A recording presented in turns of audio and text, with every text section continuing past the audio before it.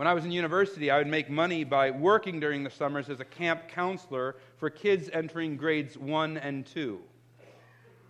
Now, I learned very quickly in this line of work the importance of storytelling. And one of the lines of stories I would tell with the kids were my Agent 2461 stories, which were a kind of solve the crime mystery. I would describe a little crime scene that Agent 2461 would come upon. Then, after seeing the crime scene, the detective would go and interview various suspects. And then after interviewing the various suspects, I'd ask the kids to try and figure out which one of the suspects was the guilty party. And then the detective, Agent 2461, would solve the case, explaining why a certain suspect was the guilty party. Now, the key in this kind of storytelling was to lay out a key clue early on when I described the crime scene that would later be linked to one of the suspects. So in one of the stories that I would tell, there were footprints, but alongside the footprints was a little round mark. Later on, as he's interviewing the suspects, only one of them has a cane, the only thing that could have made that mark. And so by dropping that crucial clue early on, the whole story makes sense, and my Agent 2461 stories work. It's not all that complex, but it kept the kids' attention. I tried it on my kids yesterday in the car ride to Guelph for Guelph Market, and it kept their attention too. In the Bible, God does something similar for us. He wants us to know that Jesus really is the one sent to redeem our broken world and our crooked hearts. He wants us to know that beyond a shadow of a doubt. So he lays out a series of clues, some quite obvious, some a bit more subtle. But along the way, as he's telling a story of redemption in the Bible, he lays out these clues that all point the way to Jesus. And one of the most obvious and deliberate clues comes in Genesis 14. So I'd like you to turn there. You can keep your finger in Hebrews 7 because we'll be back there in a moment. But turn to Genesis 14, which is on page 10 if you're using the Pew Bible. Page 10. Now, just so you know what's going on, there's the great father Abraham, the father of Israel, Abraham, and his nephew Lot, he's very close with, has just been captured. There's a war between 9 different kings, and the 4 kings who are the ones in power win the battle, and they capture Lot in his town, and Lot is carried off by these 4 kings and their armies. Abraham hears what happens, and he sends his own little band to go and try and rescue Lot, and lo and behold, his little army is able to defeat the armies of all 4 of these kings. That's the story we're in the middle of. And so, as Abraham's coming back, you're thinking, man, that was an incredible victory. You're thinking of how great Abraham and his army is. And then, right in the middle of it, we hear these words in chapter 14, picking up at verse 18. And Melchizedek, king of Salem, brought out bread and wine. He was priest of God Most High. And he blessed him and said, Blessed be Abram by God Most High, possessor of heaven and earth. And blessed be God Most High, who has delivered your enemies into your hand. And Abram gave him 1/10 of everything. And that's it. After that, Melchizedek comes in at verse 18. He leaves at verse 20. And that's it. That's all we learned of Melchizedek. Now, as you're reading along in the book of Genesis, some of you are doing one-year Bible reading, so you start in Genesis. As you're reading along, this is one of those passages that make you scratch your head. You're going, what in the world is going on here? This seems like a random insert into the text that doesn't make a lot of sense. So you got just 3 verses. But in these 3 verses, there are 3 unusual details. So let me just point out these unusual details. Unusual detail number 1, the titles ascribed to Melchizedek. First of all, he's called Melchizedek, which translated means king of righteousness. Melech, king, Zedek, righteousness. Then we're told he's king of Salem, which could be Jerusalem, but Salem sounds like the word for peace, so it means king of peace. He's king of Salem, king of peace. Well, that's enough right there to kind of raise our eyebrows. What's going on with this man who just randomly shows up, but he's the king of righteousness, king of peace? But you can maybe explain that coincidence away. It's not surprise. Maybe that's just the town he's over. Maybe, because he's the king, he wants to be a righteous king, so that's what he goes by, something like that. But we're told another detail. He's called, we see it in parentheses in verse 18, priest of God Most High. King and priest are two different lines of work. One leads the civil affairs, the other leads the religious affairs. But this man was both king and priest. And if that weren't unusual enough, he was the priest of the Most High God, of God Most High, El Elyon. Now, in a polytheistic world, he claims to be the priest of God Most High. A title elsewhere linked to Yahweh, the one true God. Melchizedek even says that he serves the God who is over both heaven and earth. You see that at the end of 19. Possessor of heaven and earth. So the first unusual thing is the combination of his titles. King of righteousness, King of peace, priest of the Most High God. That's all unusual detail number one. Unusual detail number two is the flow of blessings and tithes.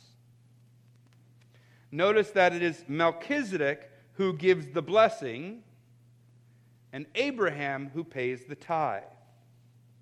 This is important because usually blessings flow down and tithes flow up. Let me explain what I mean. Typically, and especially in Genesis, the one giving the blessing is someone who outranks the other. So God blesses his creation. Fathers give a blessing to their children. And Melchizedek blesses Abraham. Now, great Abraham who just won this great victory should be the one giving the blessings. But here he is receiving them. It flows down from Melchizedek to him. And similarly, it's typical that a tithe would be paid to someone who is, in a sense, over you. You give it to someone to show honor, respect, or gratitude, or because they're in some position of authority over you where you must. So tithes typically flow upward. And here, the tithe flows from Abraham to Melchizedek. Now, all that is weird because Melchizedek's just here in 3 verses. Abraham's the one who just won the great victory over those 4 kings. Abraham's the one who's kind of the story of Genesis.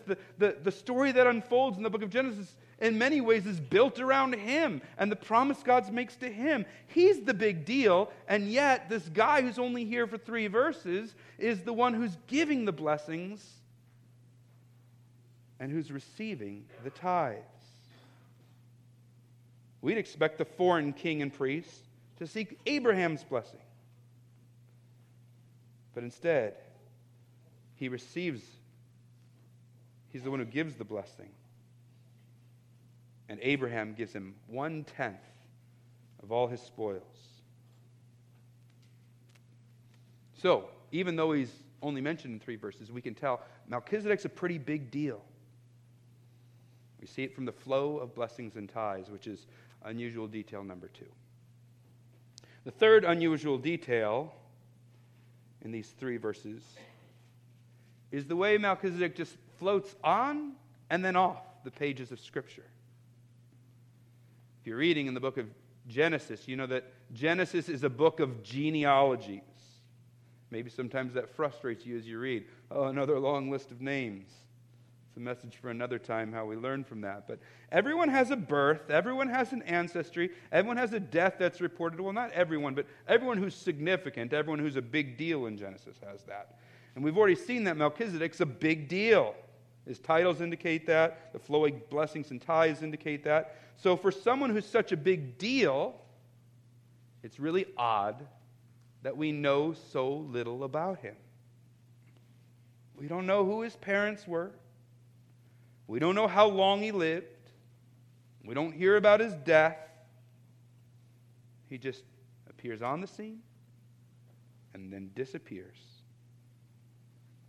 As you read the book of Genesis, for someone so significant, that's unusual. 3 verses, 3 unusual details.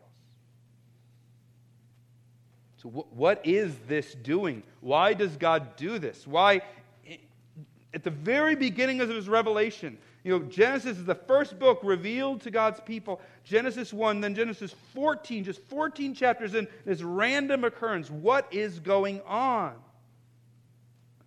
Well, what he's doing is he's giving us a crucial clue early on in the story. It's just like my cane print alongside my footprints. It's an obvious clue. It's interesting to look at the various Jewish commentators, ancient and modern, to see what they do with Melchizedek. Because they too realize this is unique. So some have him as some sort of heavenly being who rescues the people from evil forces. Others suggest there's divine origins. Still others say that he is a human pupil of the angel Michael. Another saw him as a divinely appointed to establish early on the importance of Jerusalem's priests and kings. The point is that they all know this is a clue. They just aren't sure what to do with the clue. Because the clue just sits there, hanging out there. It comes, boom, and then nothing's done with it. Have you ever watched a movie where there's some crucial plot element that emerges early in the movie, and then it's left unresolved until the end, and there's another kind of more major plot that takes place, and you're kind of following that, but in the back of your head you're going, what's going on with this? What's going on with this? I need that to be resolved. That's what's going on here.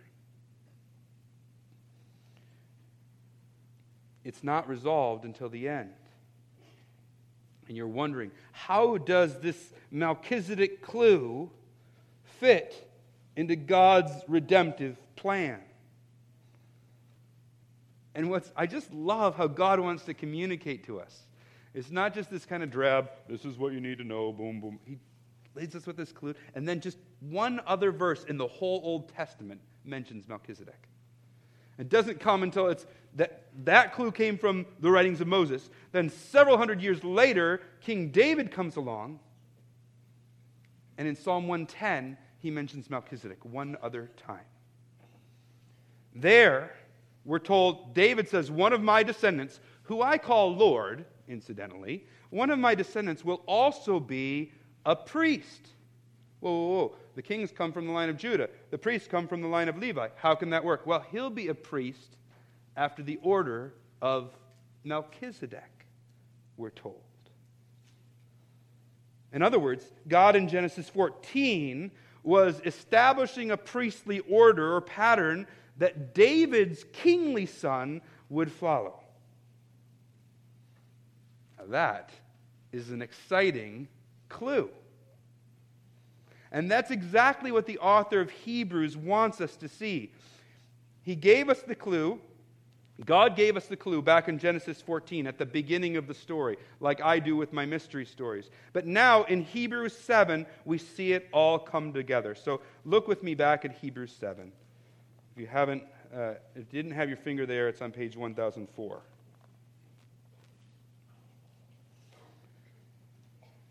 Now, if you've been with us as we've been moving through the book of Hebrews, you know that the author's kind of been teasing us with Melchizedek already.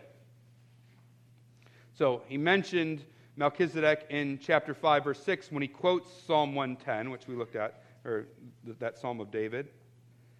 Then it's mentioned again in 5:10. You can tell he's eager to tell us about why Melchizedek is such a big deal. He's eager to show us this crucial clue that God laid out. But remember, he knew his audience didn't have a stomach for it. This kind of rigorous, intense study of the Old Testament scriptures.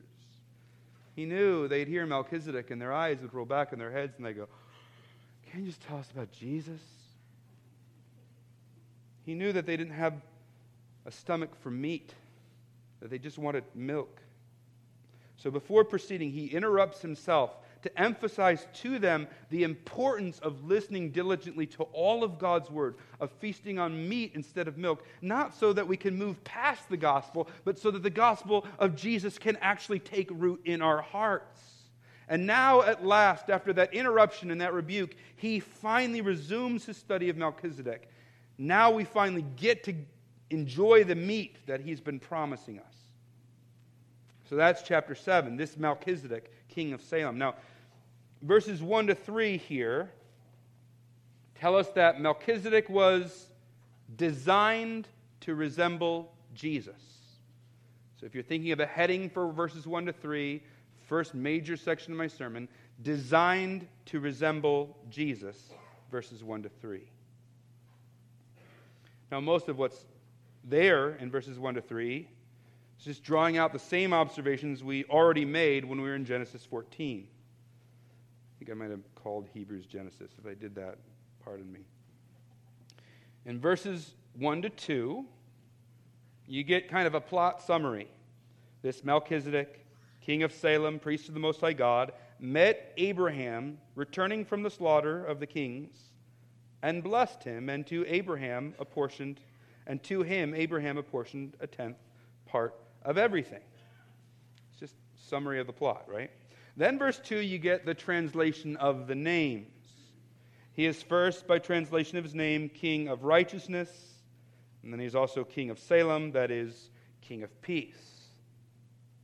And then in verse 3, you get the observation about the lack of a genealogy. He is without father or mother or genealogy, having neither beginning of days nor end of life.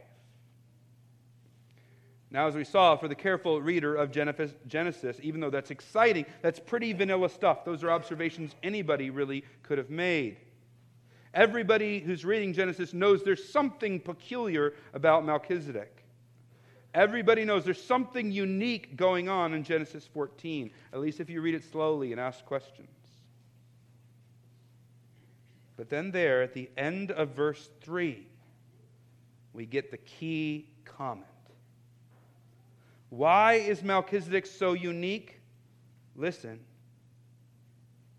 But resembling the Son of God. Resembling the Son of God. Or as the King James puts it, I don't know if any of you still have that, it says, made like unto the Son of God. Now, the most literal way to translate these words is quite cumbersome, which is why nobody does it this way, but it would be having been made to resemble the Son of God. If you're a grammar aficionado, the verb is a perfect middle participle. Nobody is, okay. The point isn't to bore you with grammar. The point is to excite you with what it says. Melchizedek was made by God to resemble the Son of God.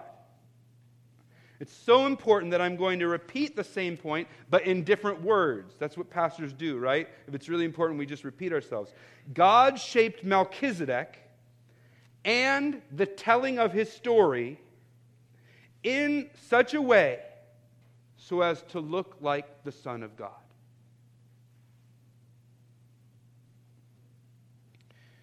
Now, at this point, I should stop to address a common question that comes up when we're looking at this passage on Melchizedek. And that is this. Was he a heavenly being, maybe even a pre-incarnate Christ that just appeared as a man? Or was he an actual human? You get that? Is he a heavenly being or an actual human? Some of the things said as I read through this at the outset of the sermon would lead us to believe he was a heavenly being. So verse 3 could be read to suggest that he never was born and he never died. Or verse 8 could be read as suggesting he's in a different category than mortal men. Now, I believe it's best to understand him as just an ordinary person. So I want to give 3 reasons why. First, and significantly, it's what we've already observed, and that was, he was made to resemble the Son of God. Now, if God made him to resemble the Son of God, first of all, that means he's not the Son of God, right? You can't be made to resemble something you are. Not only that, but it anticipates him. So we're seeing he's not the Son of God, it just anticipates him. Second, as you're reading along in the book of Hebrews, you remember our sermon from a few weeks back on the first few verses of chapter 5. There we learn that God's priests, according to God, must be human so they can relate to us. That's why Jesus had to take on flesh and because a human. You can't be a priest of the Most High God unless you're a human. So we know he's not Christ, and we know he is a human. That's pretty important. And thirdly, if we are to take these verses to mean that Melchizedek actually never died, then there would actually be competing priesthoods. Melchizedek would be a priest in his order, and Jesus would be a priest in his order. They'd both be continuing priests. But the whole point of Hebrews is that there's only one priest we need. There's not two. So I think it's better to read these verses as suggesting that God deliberately crafted the account of Genesis 14 as a clue. Not only was Melchizedek's life organized by God, but the words of Genesis 14 are worded in such a way that Melchizedek is presented as a perfect type of Christ. Melchizedek himself and the way his story is told in Genesis 14 are carefully crafted by the Holy Spirit so as to accentuate the way Melchizedek prefigures Christ. So again, you're looking at verses 1 to 3. I think that's the point of verses 1 to 3. The strange clue given by God in Genesis 14 was actually carefully designed by God to point forward to Christ. Melchizedek and his story were deliberately designed to resemble the Son of God. That's verses 1 to 3. Before I move on to verses 1 to 4, I want us to notice something about the wisdom and care of our God. At the very outset of his salvation plan, he's laying out a clue that'll point to his ultimate salvation. And do you know what he wants embedded in that clue? King of righteousness,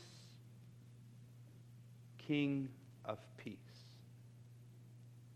And he's pointing forward to Jesus. He knows where this is going. Of all the details you could emphasize about Jesus, what does he want to emphasize? King of righteousness, King of peace. Now, when you think of righteousness, you think holiness, which is certainly true, but it also means a sense of justice. He's a fair king. He is a just king. A sense of consistently doing what is right in every situation, what is good. He's trustworthy. Some of you in this room right now are longing for just that kind of king. Your shoulders are weighed down, and you've been let down by all these different voices and figures in your life, even by your own self. You're saying, I need a king who's just and good and consistently trustworthy. And way back when God's giving the clues, he says, King of righteousness. Oh, and King of peace. Who in this room right now is feeling the tumult of this world? It is a topsy-turvy world spinning in such weird ways that are out of control. Even your own heart's all messed up and pulled to and fro. There's no peace. And what does God tell you? What clue does he give at the very beginning that he wants to emphasize? King of peace. That is who our Savior is, and God wants you to know that. All the way back in Genesis 14, when he's prefiguring Christ, he wants you to know that, so he causes him to be named Melchizedek, and he causes him to be king of a town named Salem, so that you will know right now in your pew that Jesus is a king of righteousness and a king of peace as you turn to him.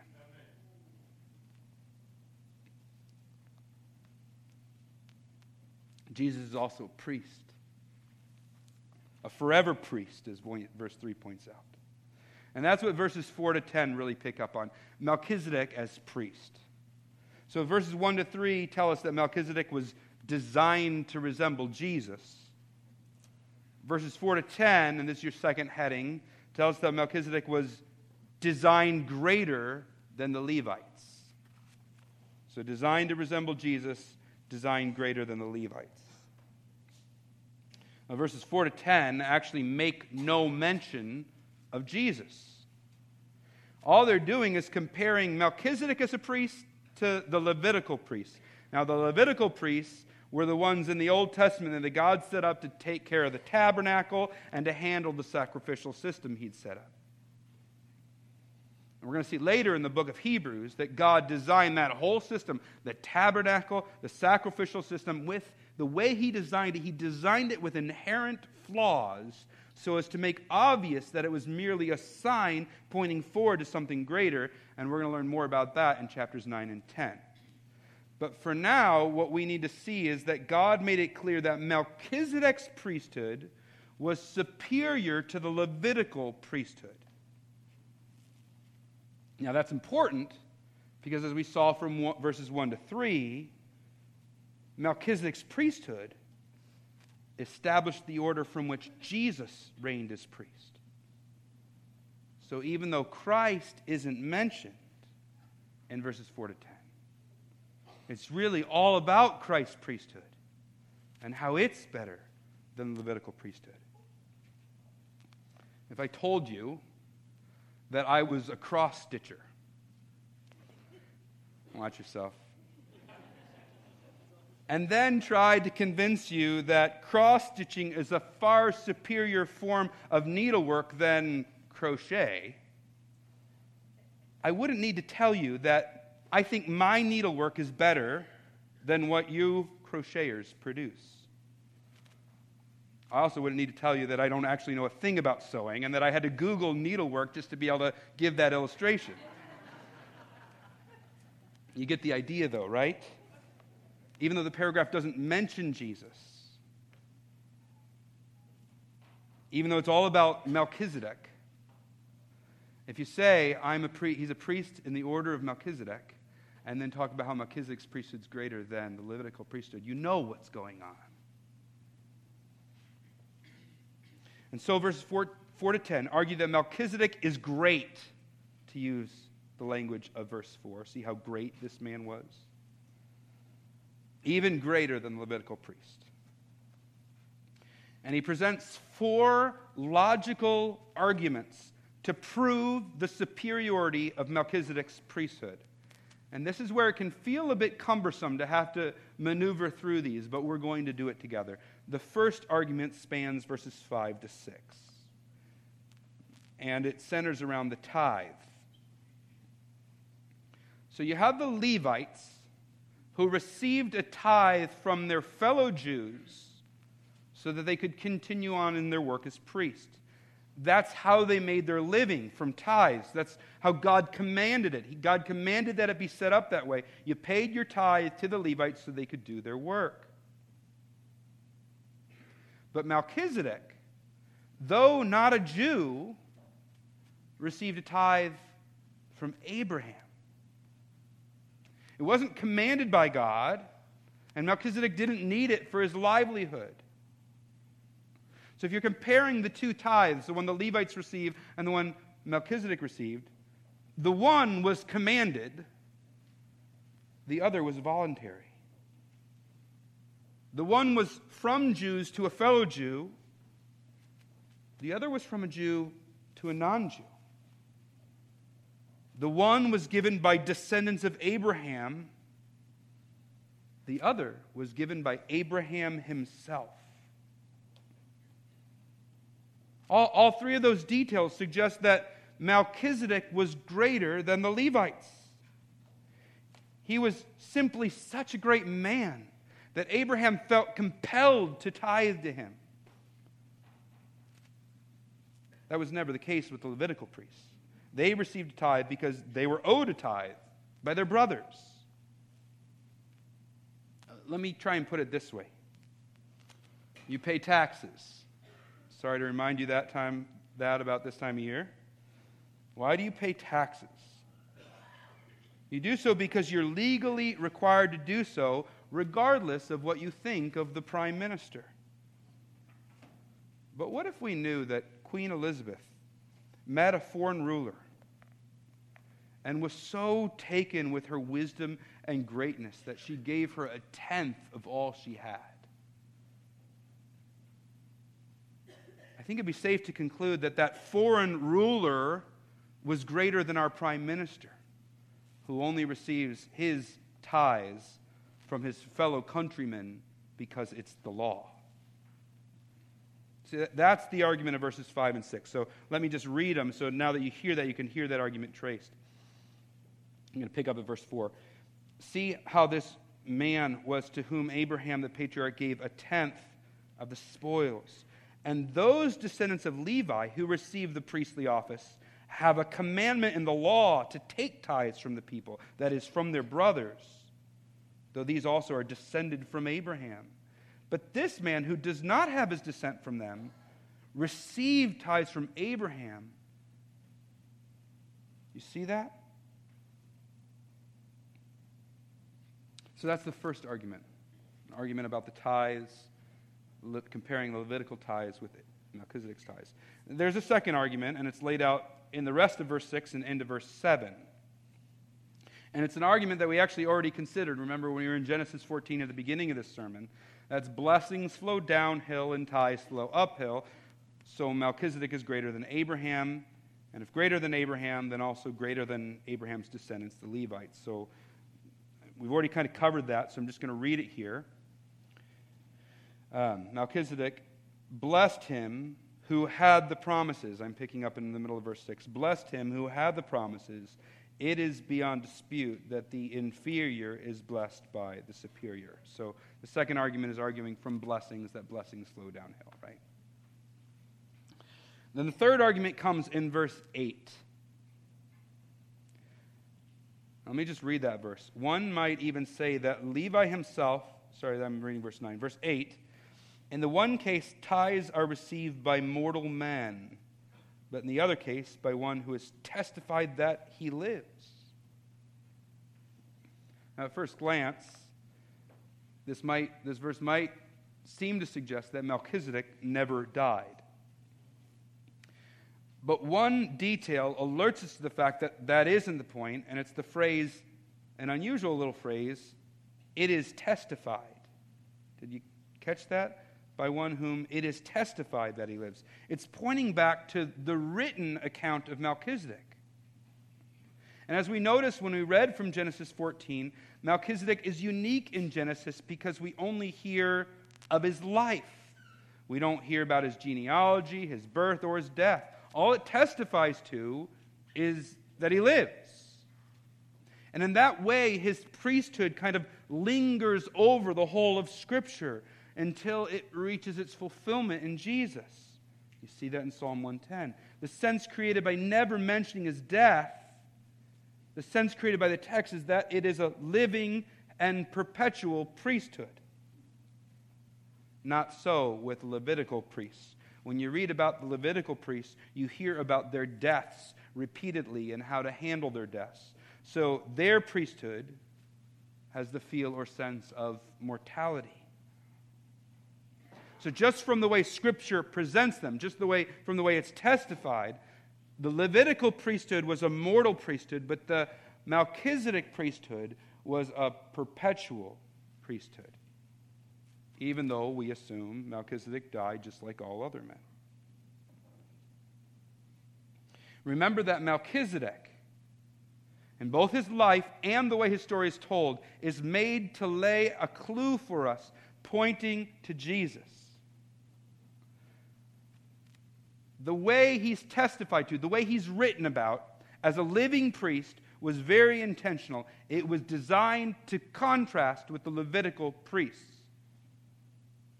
And remember that this section ultimately isn't about Melchizedek. Remember my cross-stitching? This is about Jesus. The Melchizedek priesthood, as designed and testified to by God, is superior to the Levitical priesthood because it is a living priesthood instead of a dying priesthood. That's the argument of verse 8. And then the fourth argument, showing the superiority of Melchizedek, comes in verses 9 and 10. I'm going to read them, but I want to say this at the outset. You might have noticed they sound just a little bit weird. One might say that Levi himself, who receives tithes, paid tithes through Abraham, for he was still in the loins of his ancestor when Melchizedek met him. Now, it's not as weird as it sounds. I think the argument is going something like this, just phrased in a way that is the language they would have used back then. Since Abraham is the great-grandfather of Levi, the money Abraham gave to Melchizedek, in a certain sense, was Levi's money that Abraham was giving to Melchizedek. So, through Abraham, because he was his offspring, through Abraham, Levi tithed to Melchizedek. And if Levi tithed to Melchizedek, if it was his money that was being given to Melchizedek, then Melchizedek must be greater than Levi. That's verses 9 and 10. So those are the four arguments. They're intended to help us to see that God designed Melchizedek to be greater than the Levites. And that ultimately is designed to point us to the superiority of Christ's priesthood. As I close the sermon this morning, I want to address the rigor of this passage and the complexity of its logic. Maybe in a certain sense, this sermon hasn't been as juicy as some. It's been more head and less heart. You might say it's been a bit short on pathos.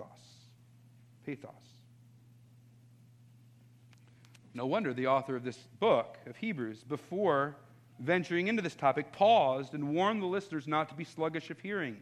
You could see how you could become sluggish of hearing in this passage. But this passage, with all its logic and rigor, is important.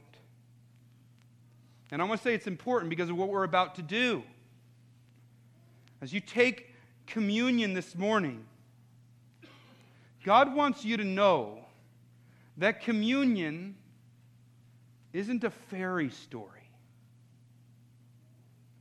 Jesus' death for me and for you isn't something that was invented by some clever religious leaders that eventually grew into a legend and a worldview that has followers all around. God wants us to know it's true. Not just feel it, not just sense it, but to know it. So listen to how he did it. When he wrote the story of his redemption plan, he planted a figure thousands of years before Christ would come that was highly unusual and unique. Moses, when he wrote that, inspired by God, hadn't seen Jesus yet. No scholar in the world thinks that Genesis was written after Jesus came. Thousands of years before Christ would come, he embeds into that man clues that would only make sense in light of the Christ to whom he pointed. That's what Hebrews 7 is telling us. And he does this because he wants us to know and have confidence that this is real. Jesus really did become a priest for us. He really did offer himself as a sacrifice for us, making ultimate peace between us, sinners, and a holy God. He really did rise from the dead. He really does now, at this moment, Jesus sits interceding before God the Father on our behalf. It's true. He is a priest forever after the order of Melchizedek. Do you want to strengthen your faith in the gospel? You want to become more sure that the truths to which communion points are true. And sometimes what we need is a rigorous, complex study like the one we've just partaken of.